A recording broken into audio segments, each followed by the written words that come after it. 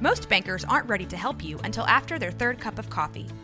But with Central National Bank's after-hours service, you don't have to wait for the bank lobby to open to get help.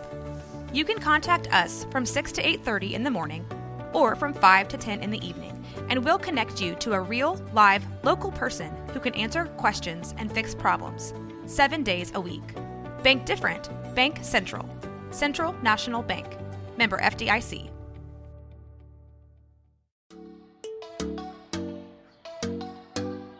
Welcome to Purpose-Driven Sobriety.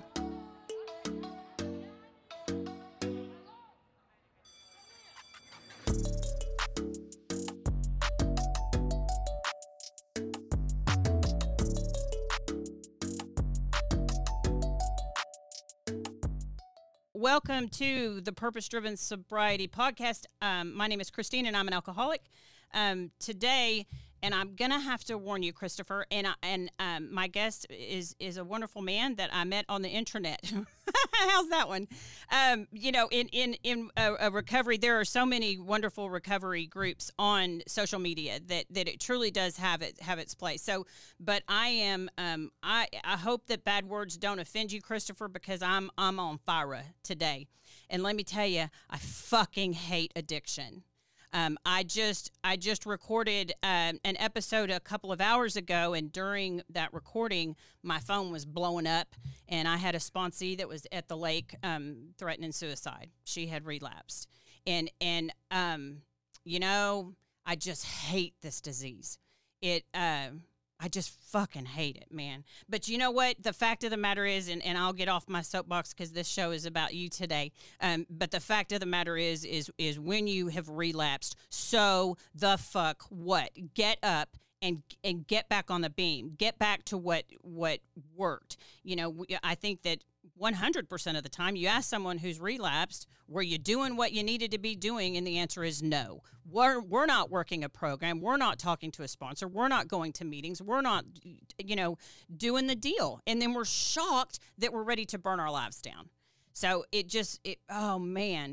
was cops everywhere, and it was a thing. And it just pisses me off. So today. Well, I can having lived in New Jersey and New York, I am not offended by profanity. Good. And the fact that you have a Texas accent that kind of can sort of make it seem kind of feminine and demure, it sort of just bypasses me. And I was listening to one of your podcasts, actually, I was like, God, she swears a lot, but I'm not usually offended as I am. Must be kind of that Southern voice, I guess, that just lulls me into this. Well, that gives me some assurance. I do want to mention before we get started, today's sponsor is Debbie McCamey, who is a local realtor here in the Central Texas area. Debbie is a beautiful friend of mine and a fan of the show and a supporter of recovery. Hello and thank you, Debbie. The roots, that's exactly right. The roots run deep. And so, Debbie, I'm so grateful for your friendship and for your sponsorship of today's show. So, Mr. Christopher, today is about you. We're going to talk about you. So this podcast is, to where we can share our experience, strength, and hope with each other because, God dog it, I ain't having no more shame around me. I ain't having it. I'm not having it. I just recorded a show with a gentleman that had a liver transplant, and he's talking about he's got some survivor's guilt, and that kind of thing. And man, this disease, it's just something else.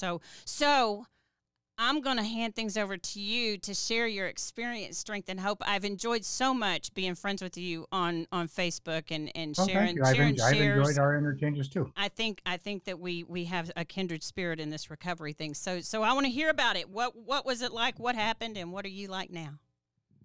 You want the short version or hey, give it all to me, honey. I'm ready. Give it all to me. Here's the short version. I drank, I fell down, I came to AA, life got better. There we go. The podcast is over. Amen. My story is like most people, particularly in recovery. I was born to an alcoholic family. I was born in St. Paul, Minnesota. My first memory in life happened in this little duplex that we lived in. We lived in a duplex, and I was watching TV with my parents. And my very first memory is that I can't remember to this day, was it a TV program or a commercial, but here's what I recall about that incident was that we're watching TV and this little boy went into his bedroom and he had this beautiful toy box. And he opened up his toy box and he pulled his toys out and he's sitting in this toy box. His mom comes in and it's this very precious moments sort of scene. She picks him up and she hugs him and she loves on him. And I thought, I need that. Mm-hmm. And at 2.5 years of age, I got up from the living room and I walked into my bedroom. And when I got there, I was pissed off because I didn't have a beautiful toy box.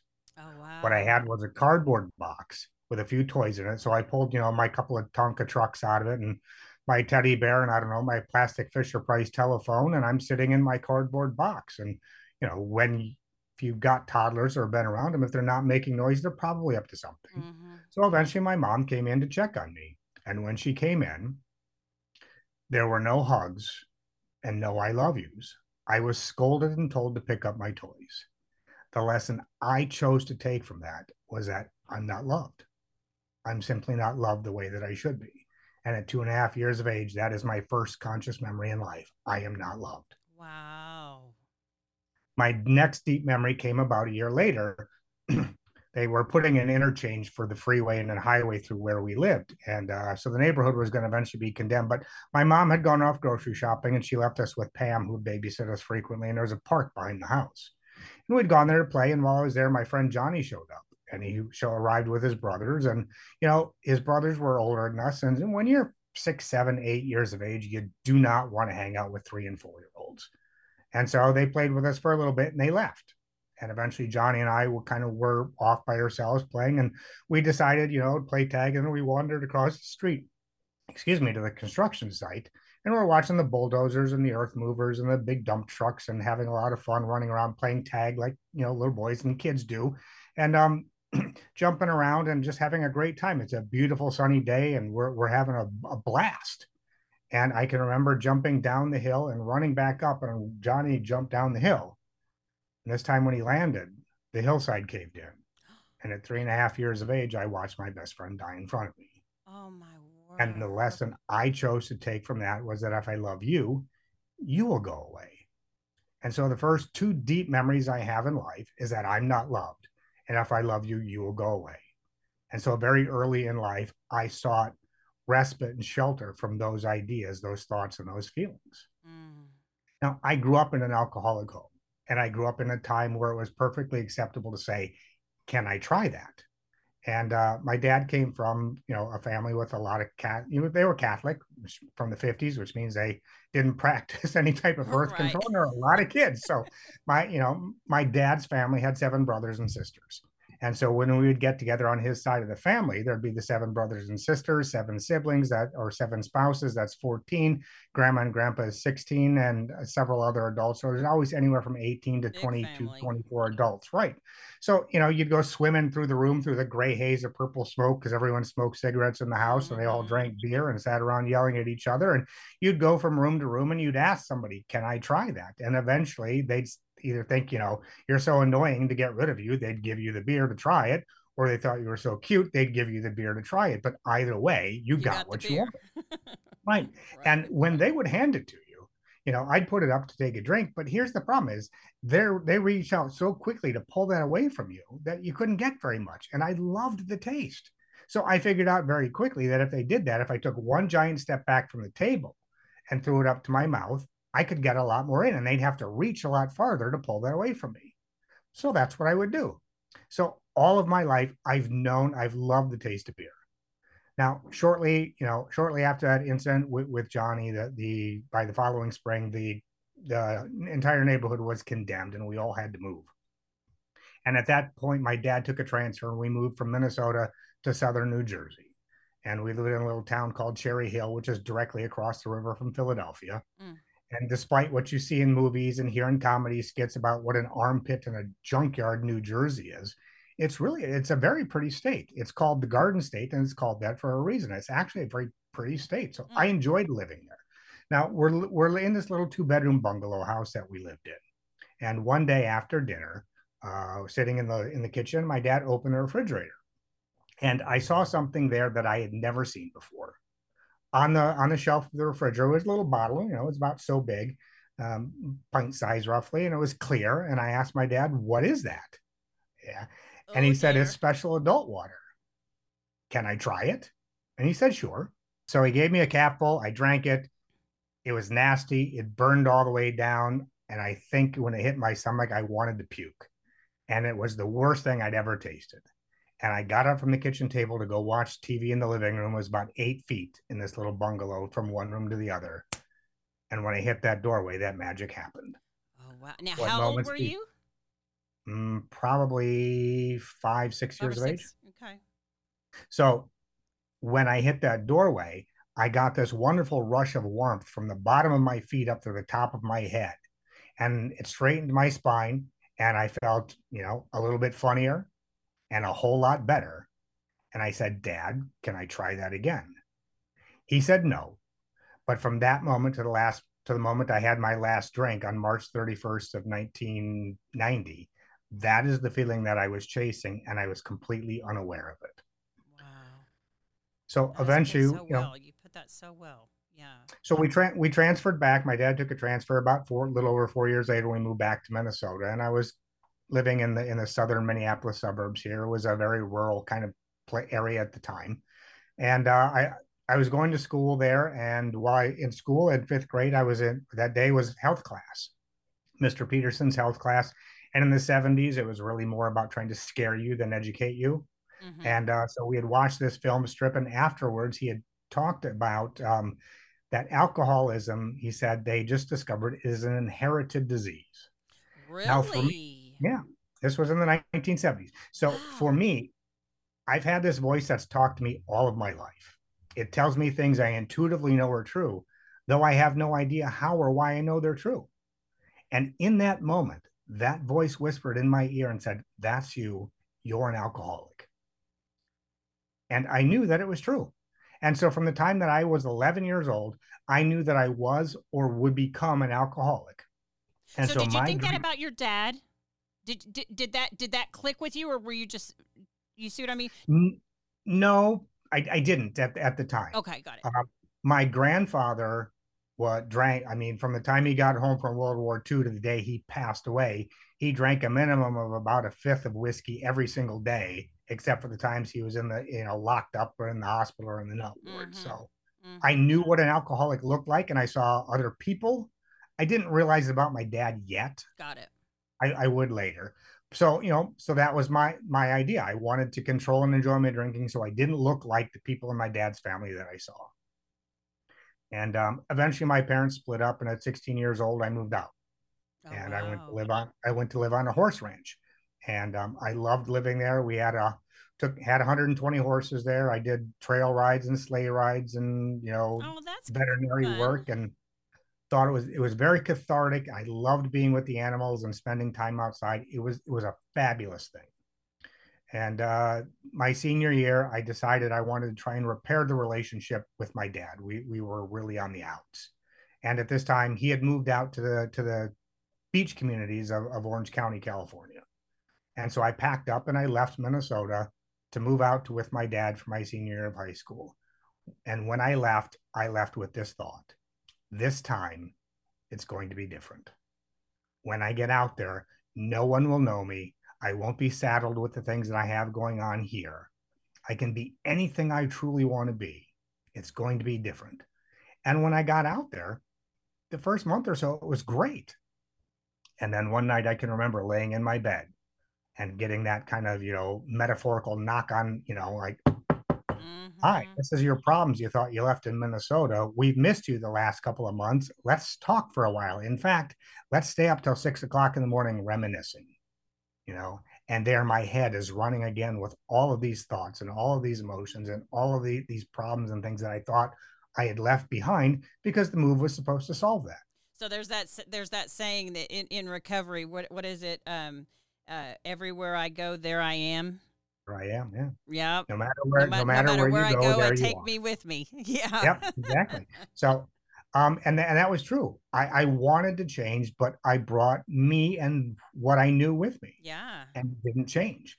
And I wound up in school. They gave you these tests for placement, and they said that I was a couple credits short, but if I would do certain things, I could graduate the following semester, which I thought, okay, I'll do that. And they also said, you seem to be fairly bright. we have this pilot program where we're sending kids to college simultaneously while they're in high school. And they do that a lot today. But in 1984, I was one of the first in the first kind of period to go do that. Yeah. And so I went to college. And my first day of high school, I showed up. It was history class, one of my favorite classes. And the teacher pulls the book out, and I'm crestfallen. I'm angry because it is the exact same book as a senior that I had in Minnesota as a freshman. And so I don't know about any of your listeners, but I hate authority. Can't stand being told what to do. Mm-hmm. So even to this day, I can't stand being told what to do. That is But so I went up to the principal's office and I demanded that to see the principal or vice principal. She graciously granted me an audience, sat down, and I told her that I've already taken this. And I demanded she call Apple Valley High School in Minnesota and get a copy of their class, their prospectus, and the books that they use and faxed over. And they did. And I showed her, look, it's the exact same book for a history course. I will take any course you want except this one because I've already taken it. And she said, it's one of our requirements. If you want to graduate, you'll take this course. And I said, okay. Now, inherent in that okay is not that I actually agreed with her. I'm incredibly passive aggressive, and I will smile to your face, and then I will do that behind your back. And that's what I did. And I thought, I turned 18 a month after school started. I can legally write my own absences. There's not a damn thing you can do about it. So if you're not going to help me, I'll show you I'll hurt me, right? So brilliant that we are. Man. And so that's what I did. I just stopped going to the classes I didn't want to go to, and I wrote my notes, and either they accepted them or they didn't, and I didn't care. And they told me that when I got full, that I didn't have to actually graduate, that I was already in college and I could matriculate full time at the end of the year. And so that's what I elected to do. And I went off and I started college, and it was the same thing. More classes with people I didn't want to take, people I didn't want to be with, and I hated it. They told me I had to study algebra and trigonometry and geometry to be a well-rounded person. I know, right. I see that eye roll. Yeah. In the path I took in life, it had no bearing for me. I can talk proof postulates and Pythagorean's theorem and all of these things today, but it had no bearing on my life. Mm-hmm. And in fact, as I drive over our bridges that seem to be falling down all over the country, I thank the people who studied algebra and geometry and trigonometry, right. But it had no bearing in my life. For you, right. For me. And one of the other things they told me to be a really well-educated, well-rounded person was I had to take this art history appreciation course. And I took the course, and one day they're showing the classics, which I like, but they get into more kind of like postmodernism and cubism and some different things, which I don't really care for. And then I'll never forget this. They stopped on this picture, and it was a picture of a blue Christmas tree that looked like a little kid had finger painted. And the teacher of the course said, imagine how wonderful this little artist must be, that they're not boxed and confined in the box of normalcy. And they were able to make a blue Christmas tree rather than a green Christmas tree. My thought at that moment was, the little bastard ran out of green finger paint. Right. He painted it blue. There's nothing special about this. I hate this class. I don't want to be here either. Oh, no. And so eventually, shortly after that, I made the decision that I was going to try and go in the world and make my way the old-fashioned way. And so I left. And when I left, shortly after that, my dad sat me down in the kitchen at the kitchen table to have one of those father to son chats that's supposed to kind of get you real excited about life and get you going and light a fire under you. But underneath, it sounds like he was really saying, I'm very disappointed in you. Or at least that's what you heard. You're a failure. Mm-hmm. That's what I heard. Mm-hmm. But in that conversation, and perception is reality. I mean, Exactly. It is real or not. That is reality. And in that moment, he gave me three options. He said I could join the military, and God bless our men and women who have done that. I've always wanted to serve in the military in some capacity. Amen. But I've had to take medication for asthma and allergies all of my life. So medically, I couldn't get in. Right. Even though it was an option, I knew it was not an actual option.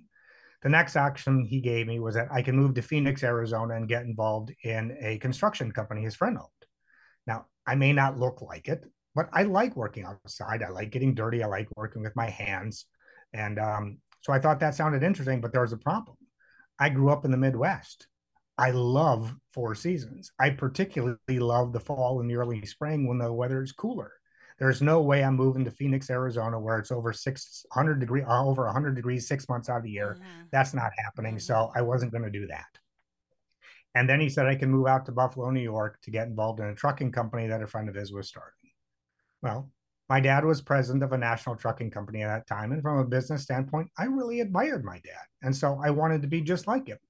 And so that's the option that I picked. And eventually, a week or so later, I jumped in my car and I headed on out to New York. So were you drinking during this time at all? A little bit, But here and there, you parties, can different things. but what's interesting, and that's so funny to me, Christopher, is you can see the isms. Oh yeah, I see the isms working, right. And what's amazing to me is I don't have that gift of looking back that far into my childhood to go, aha, aha, aha. It was just when alcohol beat the shit out of me. That's very, very interesting that you're recognizing these things at such an early age. And to be honest, I've been sober a long time, and when I used to talk about this, I focus a lot on my drinking and my use, Mm-hmm. but that wasn't the problem. Right. The problem was the ism that you're talking about. My mental view of of perception and reality Mm-hmm. was so distorted that I had to anesthetize it to get rid of that. So that's what I focus on when I talk about it now. So I'm on my way to New York from California. And as I'm driving eastbound across the country, I had an alcoholic car, one of those, yeah, a car that'll take you places you're not intending to go. So I I, gotcha. I'm driving to New York, and when I get to Des Moines, Iowa, I'm supposed to be going east, and my car makes a left-hand turn, and I Damn find car. myself going north to Minnesota. Oh. And my graduating class was 1985, and that's in Minnesota. That's the year they changed the drinking age from 19 to 21. So they grandfathered my class in. We could legally drink at 19. So I showed up in Minnesota, looked up my friends that I hadn't seen in a year and a half, and went out to because we've got a lot of lakes here in Minnesota. So I went to the lakes and the beaches and the parks and bars, and we drank for a week and partied and had a great time. I jumped in my car and I headed to New York. And when I got to New York, I called the man I was supposed to call. And he said, "Well, I wish you would have called before you arrived. We lost the account you're supposed to go to work for, and I don't have a job for you. Not only that, I'm leaving town on business for the weekend, so I don't have a place for you to stay. Call me back in 30 minutes. I'll see what I can do." I call him back, and he said a guy named Mike who worked for him had an extra room in his apartment. I could stay with Mike. And so I drove around and I found a bar and I stopped there and I called Mike, and that's when they still had payphones in bars, and Mm-hmm. and he came and picked me up, and we went back to his place. And his place was on the west side of Buffalo, which is where this was on the west side was a very rundown, very hard, tough blue collar neighborhood. And I didn't really feel like I fit in. And I had grandiose visions of what New York would be like, and my arrival was nothing like I thought it would be. Mm. But one of the things that happened was that Mike became my alcoholic sponsor. So Mm-hmm. he's the person who really taught me how to drink and use drugs. Right. Living in New York for a person of my variety, what was beautiful was that the bars opened at 8 a.m. every day and didn't close till 4 a.m. the next day. Oh my gosh. In a true 24-hour period, that's only 2 hours, but in a clock 24-hour period, it's 4 hours. Mm-hmm. And it's like standing outside in a storm where it's gray and the clouds are overcast and you can't see anything, and all of a sudden you get that momentary break, and those beautiful streams of sunlight come down and you can see them coming down, and that's what it was like. And it was almost like the heavens opened up and you could hear the angels singing from on high, going, "Oh!" And I thought, I'm in heaven. Because relief is on its way. Exactly. And and one of the things that happened while I was in New York was that I discovered cocaine. And I want to be very clear with everybody, I didn't actually discover cocaine, because if I had, I'd be fabulously wealthy today and my life would be very different. But I found out about it, and I found out that if you did a little bit of this magic white substance early in the day, you could drink really late into the evening and go home and jump in bed and sleep really fast and get up the next day and go to work, and you're just fine, fine, fine. I'm fine, fine, fine. Oh my gosh. I loved that feeling of going 150 So did you miles get a an hour with my hair Did you on get a fire. job I thought it working was with the greatest feeling in the world. Then? Recording stop. Eventually, yeah, I did get a job, and eventually, by the time I was 20 years of age, okay. Mike and I broke away from them and formed our own business. And so, I compare it to like being a passenger on the Titanic. When I combine those two, it's originally like having your cabin down at the bottom of the in steerage where you can't see anything, and somebody inviting you up to sit on the top penthouse. Right. You've got a beautiful view, but you're going down no matter what. Mm-hmm. And really, and that's the way that it was. And eventually, I was physically removed from my office. I was asked to never return again, and I lost everything that I valued.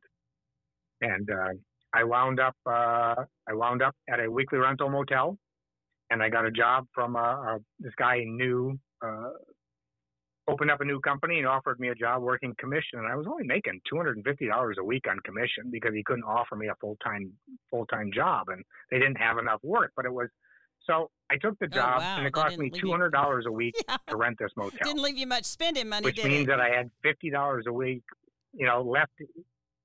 No. So we did grocery warehousing. So out in the back of the warehouse, we had overstocks and damages. So what I would do is I would go out and I would steal dented cans of High C and partially torn Snickers bars and, I don't know, almond joys or whatever. And that's what I would eat so that I had enough money to go out and drink on the weekends with my friends. And as crazy as that sounds to anybody, it made perfect sense at the time. You had a great system going. And eventually, yeah. And eventually, every Friday would come and my rent was due at the hotel. And I'd get paid every Friday from this job. And so I had the money, but I couldn't stand where I was and face who I was. And I just couldn't go pay them. And I would go into the little bungalow I was staying in. And Saturday morning, that phone without fail would ring between 9:30 and 10 o'clock. And as it rang, I was just laying there looking at the phone, thinking, please just leave me alone. I'm trying to do the best that I can. I promise I will pay you. Just leave me alone. And that phone would ring 4 or 5 times on Saturday. The same thing happened on Sunday. Monday morning would come. I'd get up. A friend of mine would pick me up and take me to work. And Monday evening, I'd get home and I'd go up and write him a check, always with some excuse of why I couldn't show up and be responsible on Friday. And here's the thing. They lived there. They owned it. They could see me in and out of the bungalow out back, So why it is that I felt I had to lie to them and tell them a story, well, I couldn't face what I was. I had to make it seem reasonable. And eventually they had all the fun that they could stand, and they said, we've had enough. You need to leave. And so I start couch surfing, and eventually I wind up back at Rick's house. He's the man who had brought me out to Buffalo 4 years earlier. And one day while I'm sitting there watching TV in the living room, late afternoon, he came to me and said, you've lost everything. You have nothing left here. Your dad has just gotten out of treatment in California. I think you should go back to California. Okay, wait. Flag on the play. Okay, I'll go. Out of treatment? No, he asked me. So did you know he had gone to treatment? My dad, yeah. Really? Okay. So he was yes, seeking recovery. I was aware of that. Oh. Yeah. No. Okay. He was seeking job security. So his job gave him an ultimatum to go to recovery or lose his job, and so he went. So he went to treatment. So I made it. So Rick told me that I should leave, and that day was March 17th, St. Patrick's Day. Now, when you're a normie or a drunk, St. Patrick's Day is the day you have to drink. And so I said, well, that's fine. I'll leave tomorrow. Today's St. Patrick's Day. My friends are all going out. I'd like to go out with them. I'll say goodbye to them, and I'll head off to southern sunny California and leave them here in the snow in Buffalo. And he looked at me and said, I think you'll go now. And there was something very definitive in the way that he said now that I knew there'd be no arguing the point. So I said, okay. And we went in the back to the spare room that he had back there, and he had a green Army duffel bag that he kept some hockey equipment in. And so we dumped out this old hockey equipment. I packed what I could in this little Army duffel bag, and I had a duffel bag that I played hockey with. I dumped my stuff out and put some stuff in there, and he took me down to the Greyhound bus station. He bought me a ticket, and he gave me $100, and he said, "You'll be on this bus for the next 4 days. Please make sure you eat something and don't spend it all in one place." So within a couple of hours, the bus departed Buffalo, New York, and we headed out, and our first stop was about 4 hours later in Cleveland, Ohio. And while I'm sitting in the terminal in Cleveland, I'm thinking about my life and how I'd gotten from where I was certain that I was going to walk this road. See, I had already, by the time I was 21 years of age, I already had 2 patents, and I was certain that I was on the road destined to be a millionaire before I was 30. And now here I am riding on public transportation on a Greyhound across the country with, what I deemed the dregs of society. And I was thinking, how am I going to explain this story to them? Now, here's the goofy thing. Only an alcoholic who couldn't actually pay for his own ticket would look down on the people who paid for their own ticket. How old are you sitting on that bus? 20. Okay, I was going to say 24. Yeah, okay, 23. 23. So, I'm looking around and I see the guy. Who I'm talking about when I mentioned the guy. You can put me in a room with 100 people. They can all look identical. 99 of them can be upstanding Mormons, and that one's a degenerate, and I'll pick out that degenerate every single time. Yep. And I start talking to him, and he's telling me, some different things that really make this kind of an interesting bus ride. And, he told me he had some alcohol, and I thought, well, they have rules on these buses. You can't sit in the back of the bus and drink beer because they'll kick you out somewhere like Omaha, Nebraska. And so then I'd have to call my dad, who just got out of treatment, and say, "Hey, Dad, I got kicked off the bus for getting drunk. Can you buy me a plane ticket to come home?" I knew that would not go over well. And, he mentioned he had, some dope, and I thought the same thing. You can't sit in the back of the bus and smoke dope because they'll kick you out in a little town like Jackson Hole, Wyoming. "Hey, Dad, can you get me a taxi to the airport and fly me home?" Again, I knew that would not go over well. So we looked at each other for what was a moment, but it felt like an eternity. And he said, "Well, I do have some acid." So I thought, okay. So I bought 2 postage stamps of acid from this guy. And he said that they're very strong. Take a quarter to half of 1 tablet. Now, I've taken medication all of my life, so I'm very good at following the directions on how to take my drugs. And I probably swallowed both tablets. Oh, dear. Yeah. Oh. So, oh, dear. So, let's just say it was a very interesting bus ride, both in my mind and on the bus. And a little over a day later, we wind up in Kansas City.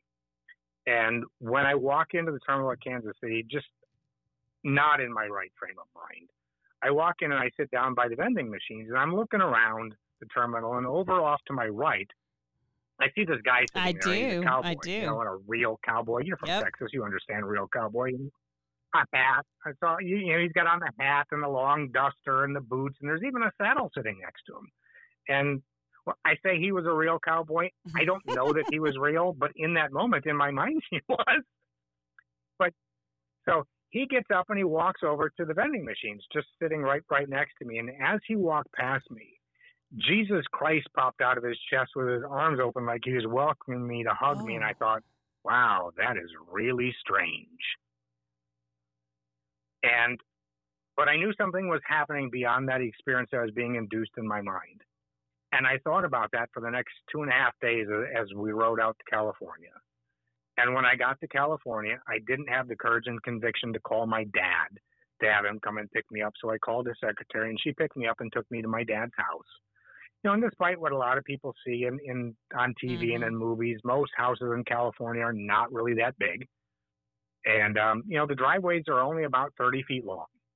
And as I stood at the bottom of that driveway, getting my 2 duffel bags out of the back of her car, looking up at that house, I felt just like I did when I was a little boy sitting in one room, and my dad would holler from the other room, and he'd go, "Come here!"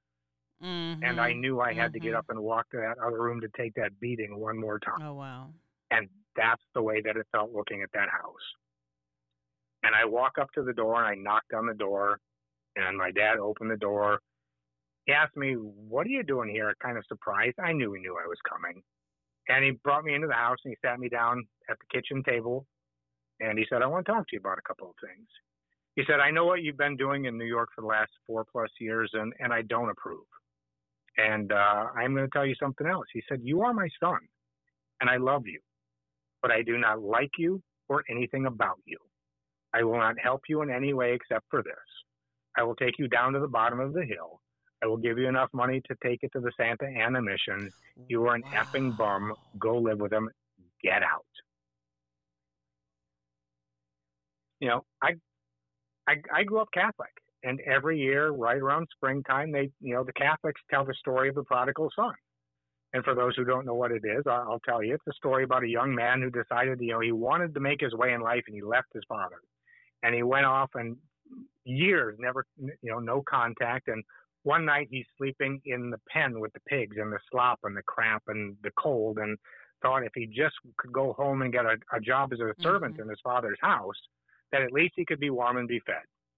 And when he shows up at the house, after being gone for so many years, his father missed him so much that he welcomed him home with loving arms.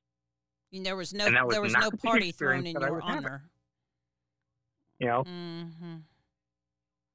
No party thrown in my honor. And I wanted a little bit of praise. I mean, I had owned my own business. I had 2 patents to my name that I was certain would help the transportation industry. And but that didn't happen. I just heard the words "get out" echoing in my head. And my sister is a year younger than I am, and she lived within a half hour of my dad and came and picked me up and said I could stay at her place. And she happened to be the head waitress at this local bar. And so I went and stayed with her, and I went after and sat in this bar for the next week, commiserating my life, thinking, what should I do? How do I change my circumstances? And I figured that if I could just get my dad to give me enough money to go back to New York, I could, I could get my car out of hock. I could start my own business and start over again. And so that was my plan. And so I walked up to the bar. It was 11:45. I ordered a double VO and 7 because that's what I really like. I slammed it down very quickly and walked out the door with that thought that I'd had 1,000 times before, that tomorrow will be a new day. And I went home and I woke up the next day, which was April 1st, April Fool's Day. And I started thinking, scheming really. And I thought, if I could just, if my dad will just believe this, but how do I get him to believe this? Because he'll never believe I'm doing this on my own. And so I made a decision that I would go to because he had just got out of treatment. And I knew that, they gave him the book of, and I knew that if I went to the meetings, that they would tell me things. And so when my dad wanted to see how I'm doing this, I could parrot those answers back to him, and he would actually believe that I'm doing the work.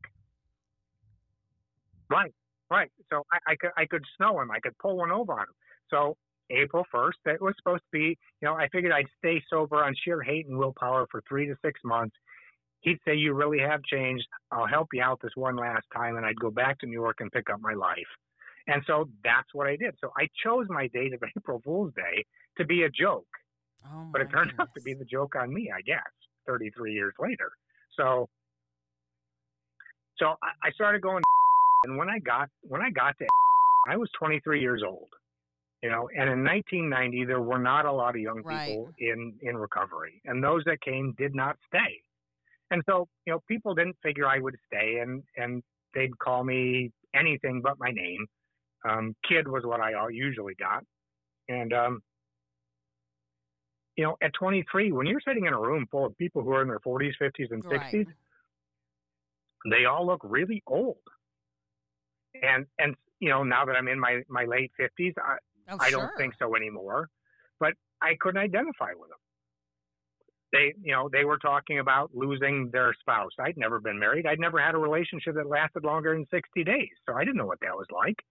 They talked about, losing their family and their friends or their children. I mean, I was never married. I didn't have a spouse. I didn't have children. So I couldn't, it didn't resonate. I couldn't make sense of it. They talk about losing their home. I never owned a home at that point, so I didn't know what that was like. And they talk about losing their job. Well, I didn't actually lose my job; it was Of stolen course. from me. No, so I get I couldn't. that laughter that's what I is thought. confirmation So, that I know exactly what it, you. it, We didn't lose no, anything. no. I get the laughter. Trust me, I'm laughing myself. Right. So I can't identify with anything they're talking about. And then one day, somebody looked at me and said, "Kid, I love listen to that. the similarities. I love that. not Say the that again. differences." Say that again. And I Isn't that what listen to what the we do similarities, though? not the differences. We harp on the differences because I think that if Yeah. you're like me, you're going to be better. What the Sure. actual hell? Yeah. So I continued going to meetings, and I started to try and listen to the similarities. And as I began to listen, I heard people starting to talk about, that knot on the bottom of your stomach, that pitiful and incomprehensible demoralization that you feel. And they would talk about, feeling like they were something that somebody stepped out in the grass as you were trying to scrape off the bottom of your shoe. And I knew how that felt. And they would talk about walking into a closed room that momentarily before had been silent, and when they opened the door, they heard laughter, Right. and somehow they intuitively knew that everyone was laughing at them. And that's the way that I felt, and I understood that. And then I heard somebody tell me one day, he said, when you're sitting there all by yourself, and you have that big hole in the middle of your gut that feels like a cold winter wind is blowing through it, that absolutely nothing can fill, I understand that feeling because I've walked a mile in your shoes. And at that moment, I knew for the first time in my life that somebody was telling me the truth. Sorry All to of the interrupt, but people you're saying such good No. things because Yeah. I can't remember which episode No, it go was ahead. that I was talking about. When was the first time in your life you felt like you belonged? And that word belong, it's so profound when you really Yeah. think about the meaning of it. It's like I deserve, I need, and everyone else here is okay with me being here, and they don't mind me. It's like I belong here. And the first time I ever felt that way was when I sat in a room of recovery with other people that are similar, with the same disease. It just it's profound. Sure. Yeah. So I hear these words, and I know he's telling me the truth. And I started to look at the people in the rooms, and then I began to look at their eyes when they were speaking, and there was something in their eyes that I desperately wanted. And I made a decision at that point that I would not leave until I felt I had what they had. And I continued, and I started going to meetings and working the steps and doing all of those things, and when you're new, I know, you hear in the rooms all the time, you hear that saying, and I hate this saying, you've got to do it for the right reasons. Yeah. Well, what the hell are the right reasons? Right? Everybody kind of makes a passing reference to them, but nobody really tells you what they actually are. Like you're supposed to have, some great wisdom, and I've just decided my life's a wreck and I really need to change and get better for myself. I don't know anybody that got to recovery through the right reasons. Nobody I know woke up and said, "Hey, my life is going great. I think I'll go to AA." For this disease of addiction or is treatment. Yeah, it didn't, honey. I crawled in on my hands and knees. Right. Everybody I know that got here through consequences of losing their job, losing their home, losing their family, losing their job, losing their health, losing their life, losing their freedom. Something drove them here. I think we all got here with dishonest motives. But as we stay and do the work, the reason for that we stay and our motives begin to change. So I hate that saying, do it for the right reasons. I don't care what your reasons are. Just do it. Yeah, exactly. So I started doing it, and I walk in, and one of my things was that I walked in a very broken, dejected young man with a lot of problems. And one of my big issues was, the abuses in my family that happened to me as a child.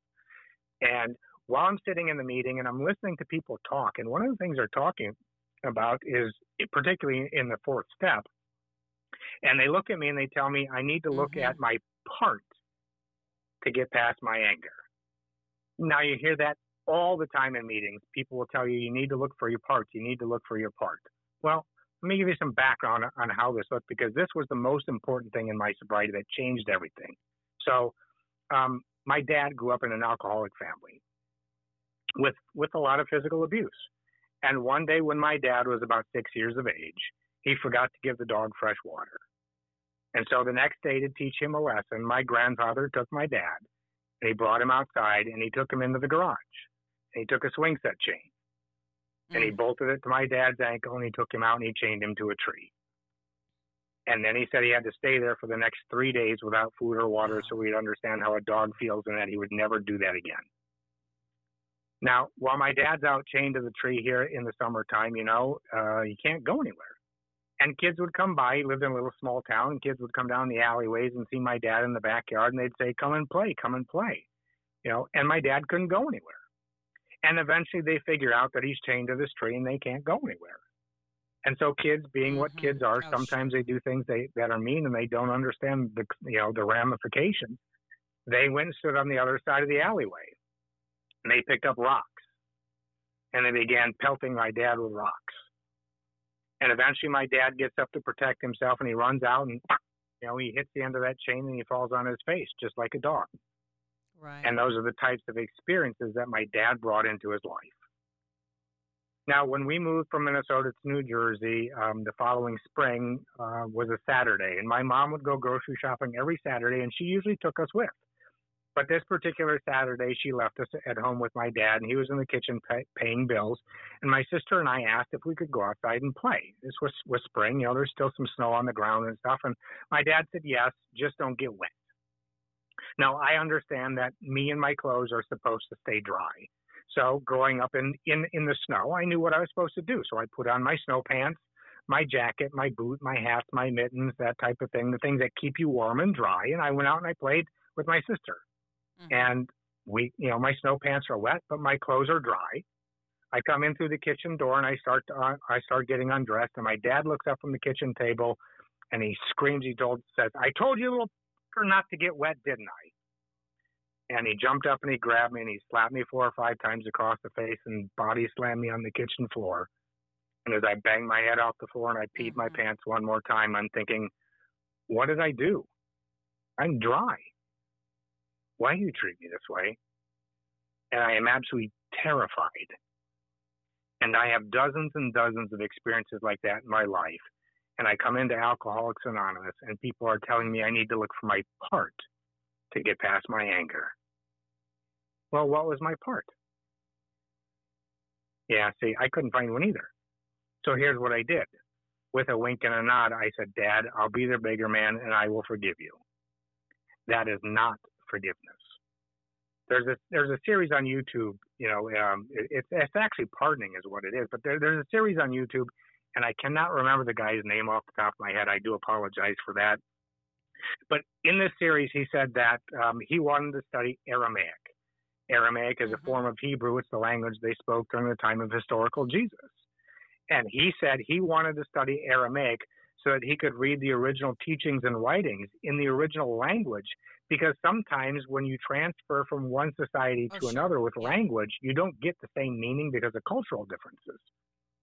And he said, this is him reporting this, he said that in Aramaic, the word forgive literally meant to change your mind, to see it differently. When it was translated to Greek, which was what was handed down to us, it came out to pardon. Like an illegal pardon, it is saying, you are still guilty, but we're going to sort of look the other way. See, that's very different than seeing it differently. And so I pardoned him. And what happened was I stayed angry with him. I continued to hate him long into sobriety. And it affected every area of my life. I couldn't keep a job because I hated all my bosses. They all reminded me of my dad. And I had conflict and hate my dad, so I would have conflict with my bosses. And roughly about every 12 to 14 months, I'd get fired. Everything is falling apart. And then at 20 years sober, I come home one day and I have this I had this beautiful home that had, I love old houses. So I have this old home that was built in 1907, which is just a few blocks out my front door to the East Beach at Lake Calhoun here in Minneapolis. And I come home, and the woman that I'm supposed to marry, she's gone. Our 1-year-old son is gone. Her 2 daughters, who were like my own children, was gone. The dog, the dishes, the furniture, it's all gone. And I'm sitting there in this house, and I can hear some people walking by outside. The window's partially open, and I'd done a lot of work recovering the little gardens and stuff in this home. And I heard them say, how much that house had changed, and that the people who live there must really have everything they've ever wanted in life. And in that moment, it was a perfect reflection of my life. From the outside looking in, it looked like I had everything I ever wanted. But just like the inside of that house, I was completely empty inside. And I'd stopped going to AA for a couple of years due to some issues I had, not related with AA at all. I was dating a woman, and her ex-husband plotted my murder, and it was a horrible scene. And I got really pissed off, and I just decided, I quit going to AA because I developed another resentment to God. And in that moment, I said, God, if you can just get me back to AA and I can do what they asked me to do, I can change my life. And so I wound up at 2218 in Minneapolis, which is one of the oldest. It's the oldest continuously run Al-Anon in one location in the world. It's like the 3rd oldest Al-Anon club in the world. So I wound up there, and I'm going to some meetings. And in this one meeting I'm at, this guy named Dave comes up, and he starts talking to me. Yep. And every club has got a guy like Dave. He's an older guy with gray hair that smokes 3 packs of cigarettes a day. He's got a really gruff sounding voice. You never see him smile. And he looks at me in this really gruff voice, and he says, you need to go to this 4-step workshop to get past your anger. And I thought, you miserable old prick, maybe you should go yourself.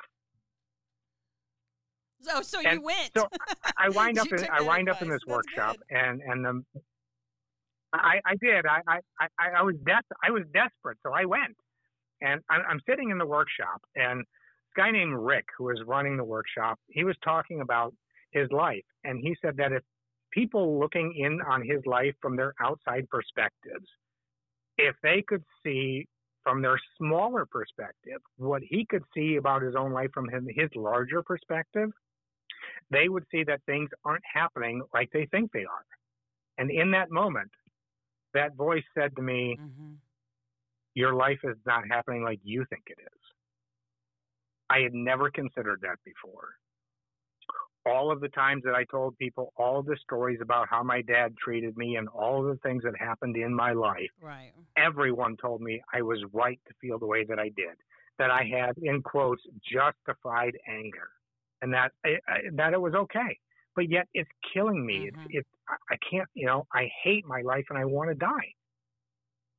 And I decided to try and write inventory, which is the 4th step in recovery, exactly the way that it is in the big book of. There's sheets out there you'll see with check boxes on them and all kinds of other things to try and help you. And I did all of those, and I never found true relief.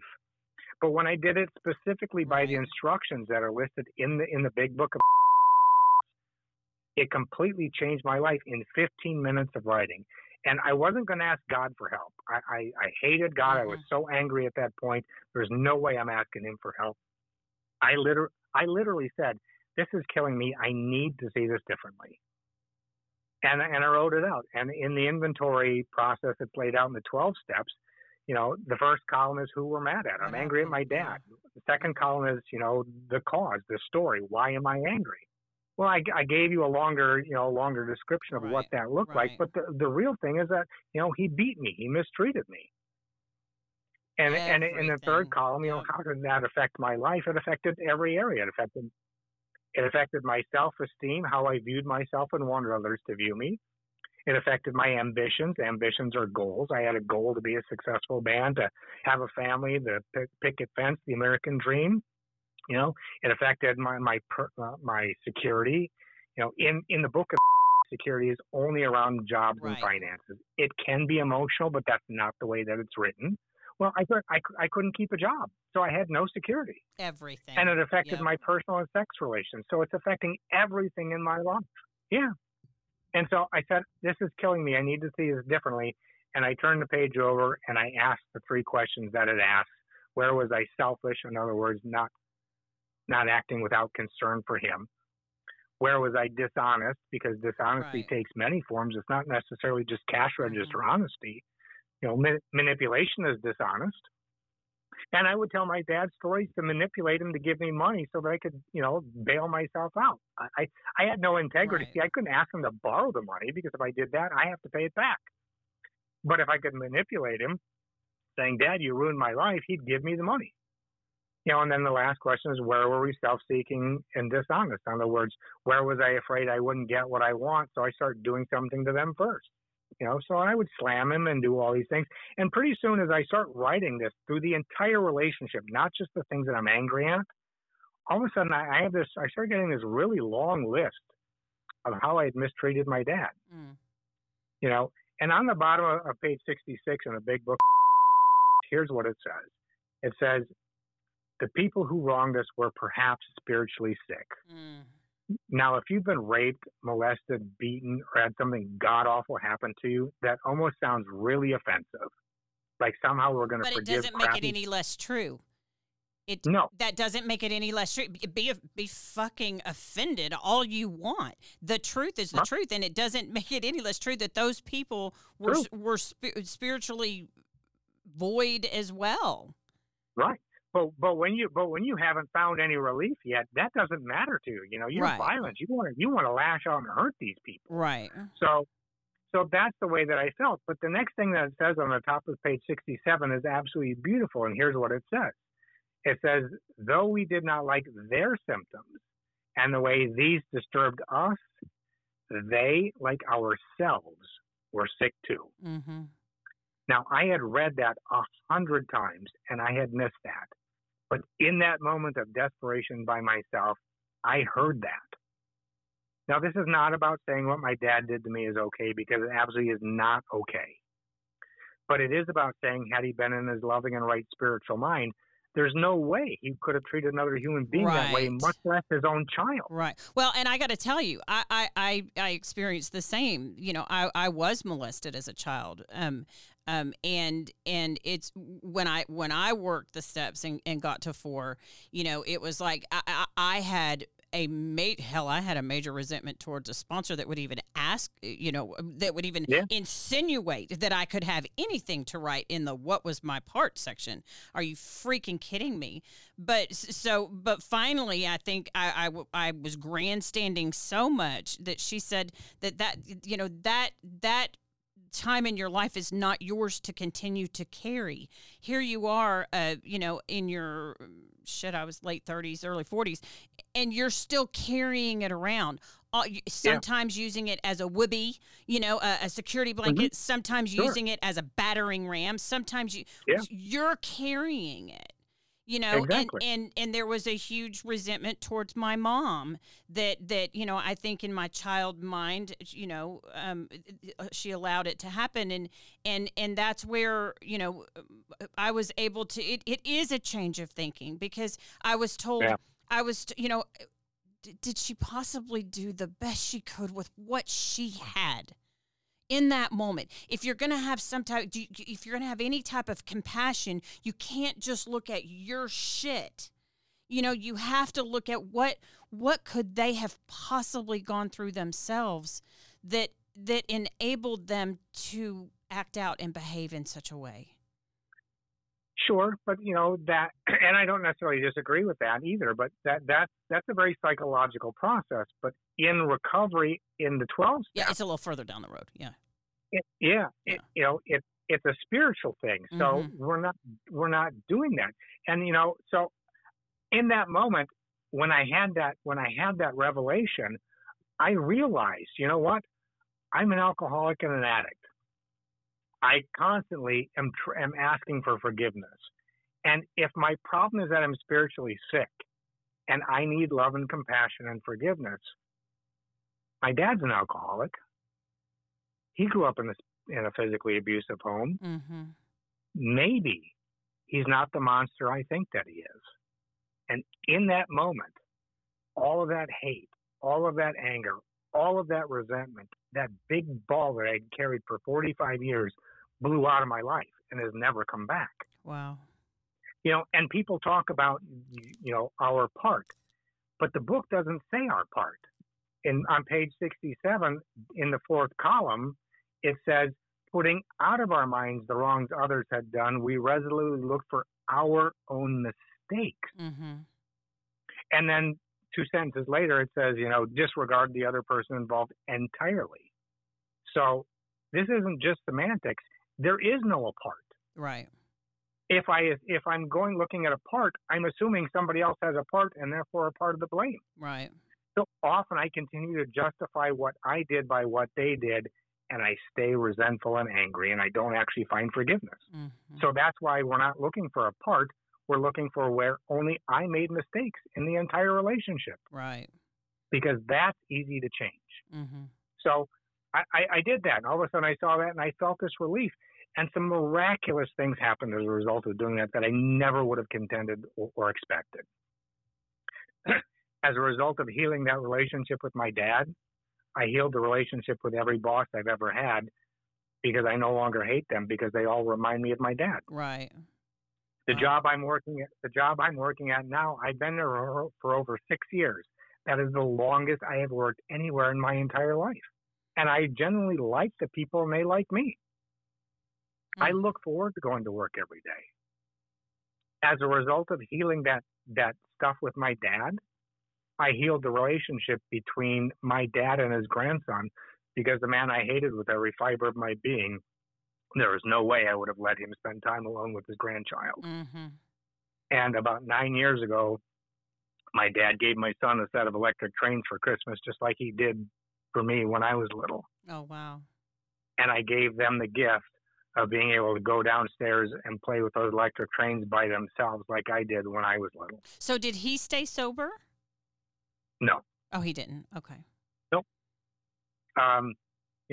In healing that relationship with my dad, I got a new childhood through my son's eyes every time that I was with him. Right. Because I had healed some things.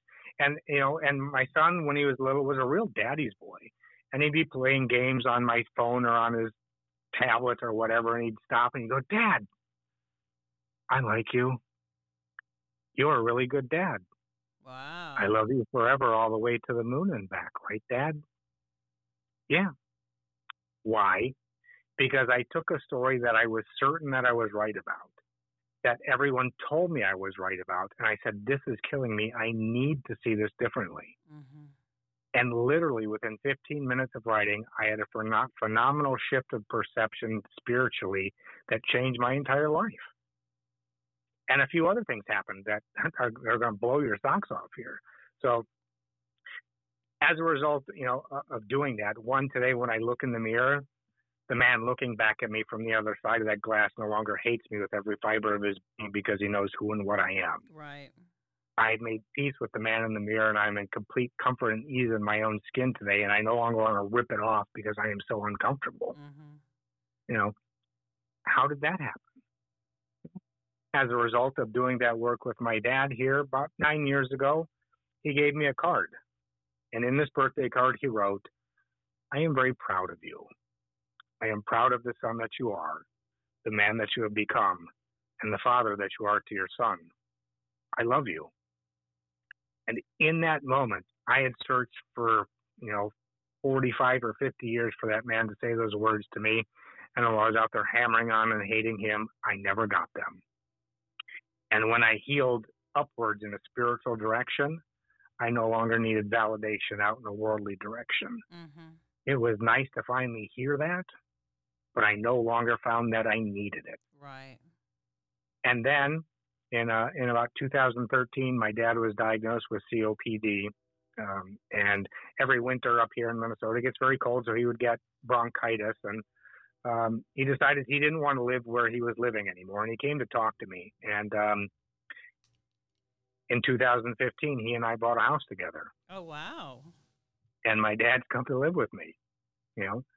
How did that happen? I never thought that would happen. in 2016, my dad got very sick with the bronchitis and the COPD, and he wound up in the hospital and he nearly died.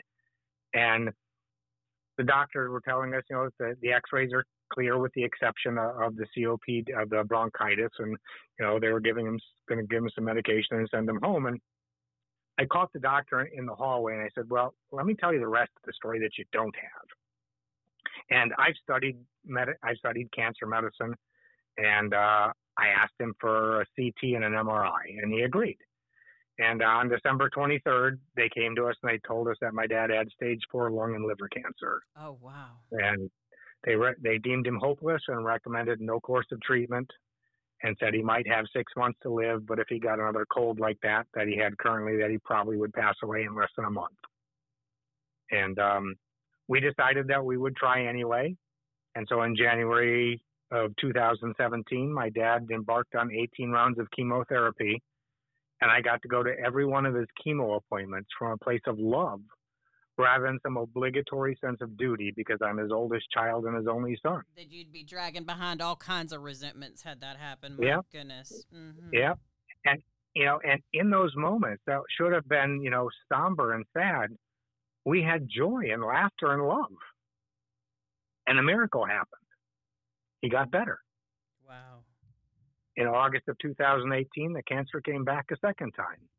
And he went through another 18 rounds of chemotherapy, and he got better. And in August of 2019, it came back for a third time. And he started chemo again, and the tumor started to shrink. But this time, he wasn't physically up to the challenge. Mm.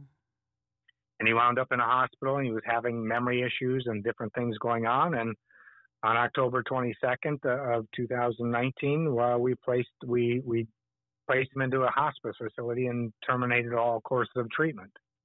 And that day that he went there, he was having a really good day that day. He was very lucid. He was very jovial. My dad loved to joke and make other people feel good. And that's the way that he was that day when he went in. And, we were talking, we each had to meet with the counselors and therapists and the nuns and nursing staff. And it was my turn to meet with them individually. And we were talking, and I mentioned, he's having a really good day today and seems very jovial and everyone likes him.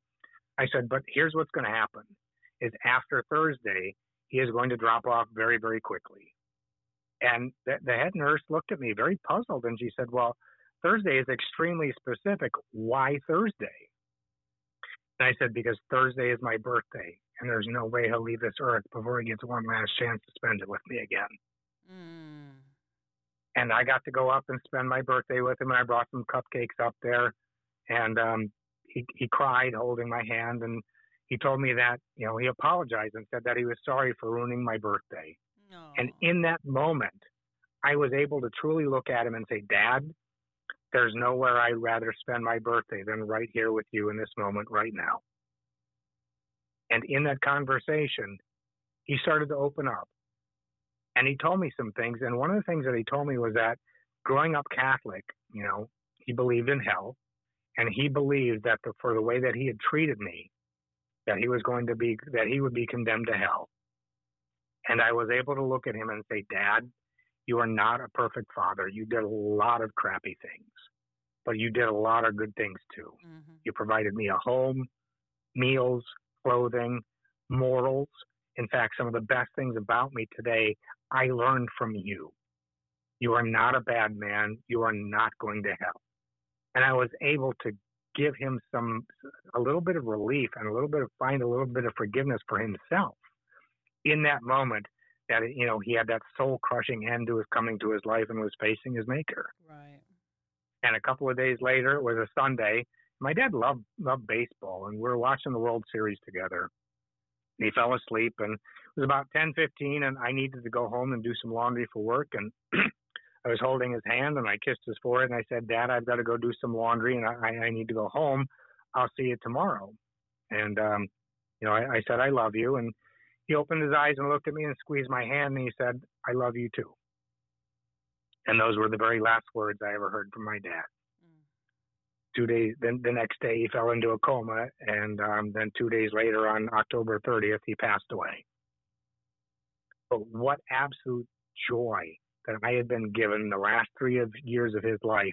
The man that I had hated with every fiber of my being, mm-hmm. I was able to take care of him and find complete joy and peace in those moments. And while I would have wished for a different outcome, there is nothing about that 3 years that I would change to this day. It's a blessing. It's a blessing. It was an absolute blessing. And as a result of doing that, some other things happened that I never would have considered. I wound up at this party one day, and this woman came up and she said hi to me, and she said, weren't you the speaker for the 1 year anniversary that they have for all the people at this particular club? And I said, this banquet. And I said, yes, I was. And we exchanged a little bit of talking for 3 or 4 minutes and kind of parted. And I really didn't talk to her anymore that night. And the next day at work, my phone rings. Number I don't recognize. And I pick up the phone. And it's this woman from the party. She had gotten my number from a mutual friend and called me. And she told me that, my recovery story was really interesting and inspiring to her. And, she wanted to get to know me better and ask me out. And I said, well, okay, I got your number here on my phone. Give me a couple of days and I'll call you and we'll set something up. And she did something that nobody else has ever done to me before. She put me on the spot and she said, when? Oh. And I thought, whoa, back off, stalker lady. We'll get to it. The funny thing is, she's 25 years younger than I am. So I don't know if she's absolutely mentally crazy or if she wanted my AARP discount card. But whatever it takes. Whatever it takes, But she asked me out, and we're now engaged, and we have this beautiful little 2-year-old girl. How did that happen? Well, actually, that one I know how it happened because I was actually present, had something to do with that happening. But, all of these other things in life, I don't know how they happened. I just showed up and put myself out there and said, I will trust in this power. And all of these miraculous things began to happen. Today I'm happy. I enjoy life. I wasn't born tall, dark, and handsome like I think I should have been. I didn't win that $1.8 billion lottery that jerk in California here about 6 months ago won with my ticket. But you know what? I'm happy. I'm perfectly content with life exactly the way that it is in this moment in time. Right. Well, it's funny because Rick, my husband, he's 18 years older than me. So I didn't realize that AARP discount. I need to look into that. I'm missing a perk here. You are. You're missing a perk. But I'll tell you something else real quick. That because as a result of doing that, for me personally, steps 1, 2, and 3 didn't make a whole lot of sense until I did step 4. Right. And how am I going to find a loving experience of God or of love with a head full of hate and a heart full of anger? Sure. I couldn't. Mm-mm. So it wasn't until I did step 4 and got the anger and hate out of the way that steps 1, 2, and 3 automatically fell in place and became cemented. And made sense. Yeah. And made sense. Mm-hmm. And so I tell people just do the work. Just do the deal. Just keep moving forward. Just keep. And if you fall down, for the love of God, just get back up. Just get back up. Don't, the chair that you sit in that room is yours. You can't let anybody kick you out of it, including yourself. Right, especially yourself, because everything in you is going to do whatever it can to keep you from that recovery. And it's like, get your ass up, get back to your community, and just start again. It's worth it. I got to tell you, it's a beautiful life. It is. That I get to do for the rest of my life. I get to hang out with people that know exactly how I feel at any given moment. It's creepy how much they can call me on my shit. But it's beautiful as well. It is beautiful. I've got a friend in the program that offices in the same building as me, and she'll come by every now and then, and we'll share. And she'll go, well, Christine, are you being a little selfish there? And I'm like, get the fuck out of my office, get out. Yeah. But that truth. I heard that in her story on your podcast. Oh, Jennifer, well. yeah. It was like, yeah, it was great. I thought it was great. Thank you. And in doing that, like I said, to me, it cemented 1, 2, and 3. And, everyone you'll hear, they'll tell you, despite what the steps say, they'll tell you in step 2 that you have to come to believe in God. But step 2 says came to believe. It's passive and past tense. It doesn't tell you when or how. Exactly. So that's not true. Mm-hmm. And in step 3, they say that, you're supposed to figure this thing out. Well, no, the directions in step 3 in the book tell me I'm supposed to go out and be helpful to another human being. Mm-hmm. And in doing that, I will be in alignment with my will and direction of love or God. Right.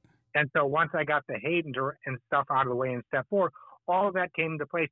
And I had this experience one night. I'd sit in meetings and I'd hear people talk about, we all sit around in meetings trying to look really spiritual, particularly if you've got a few years behind you so that everybody will admire you. And I'm no different. I wanted to do the same thing early in sobriety. And so I would always talk about, all this stuff in step 3. And I'd have people come up and tell me that is the best description of step 3 I've ever heard. And I'd pat myself on the back thinking, yeah, I know it is. But you know what? I didn't feel it. And I had this experience. My son was about 2.5, 3 years old. And he came to stay with me for his weekend. And we're at this grocery store.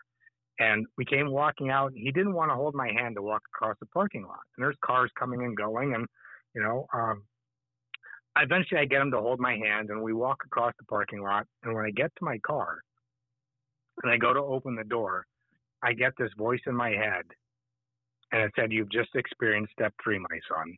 Oh, wow. It's putting your hand in mine and walking from a place where it's unsafe to a point where you can do it on your own. Mm-hmm. And I have never had a problem with step 3 since that moment. But see, and the cool part about that too is that little boy is going to try to let go of your hand, and he's he's got the capability, but it's like, I'm not letting go of you. I'm not letting go of you. No. Well, Christopher, you are amazing, and I just love that I have a new brother in recovery and a friend.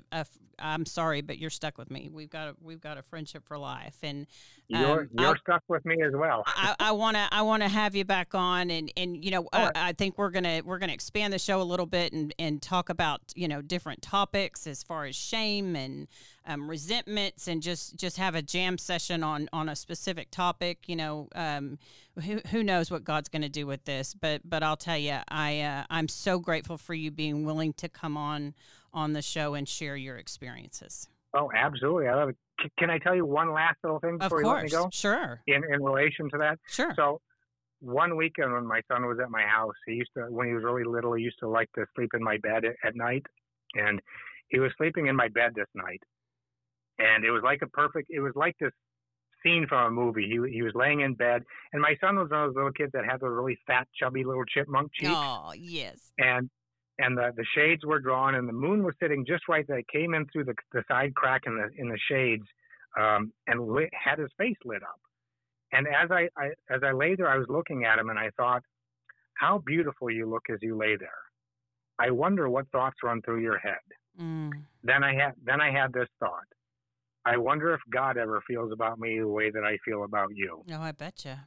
And I got that voice again. And it said, yes, my son, every time I see you, I feel exactly the way that you do right now. I love that. And I continued to have experiences like that over and over and over because I'm willing to do specific things to keep myself within that grace and that framework of life. And it comes truly from helping other people. Yep. It doesn't come from helping myself. Mm-hmm. It comes from helping other people. And when staying I do connected. that, staying I stay connected. Because if you're not connected, you're the one that let go of the hand. Right. The hand didn't let go of you. No. And all of my life, I have felt apart from everything. Right. And today I feel a part of something. Oh, and so that glad. is huge. I'm so glad. I'm so glad you're sober. Christopher, thank you so much for being on the Purpose Driven podcast. I will talk to you soon. I really hope so, and I'd love to come back and chit-chat about something else. You got it, sir. I'll look you up. God bless you. Thank you. Have a wonderful evening. Thank you so much. You as well. Bye-bye now. Bye.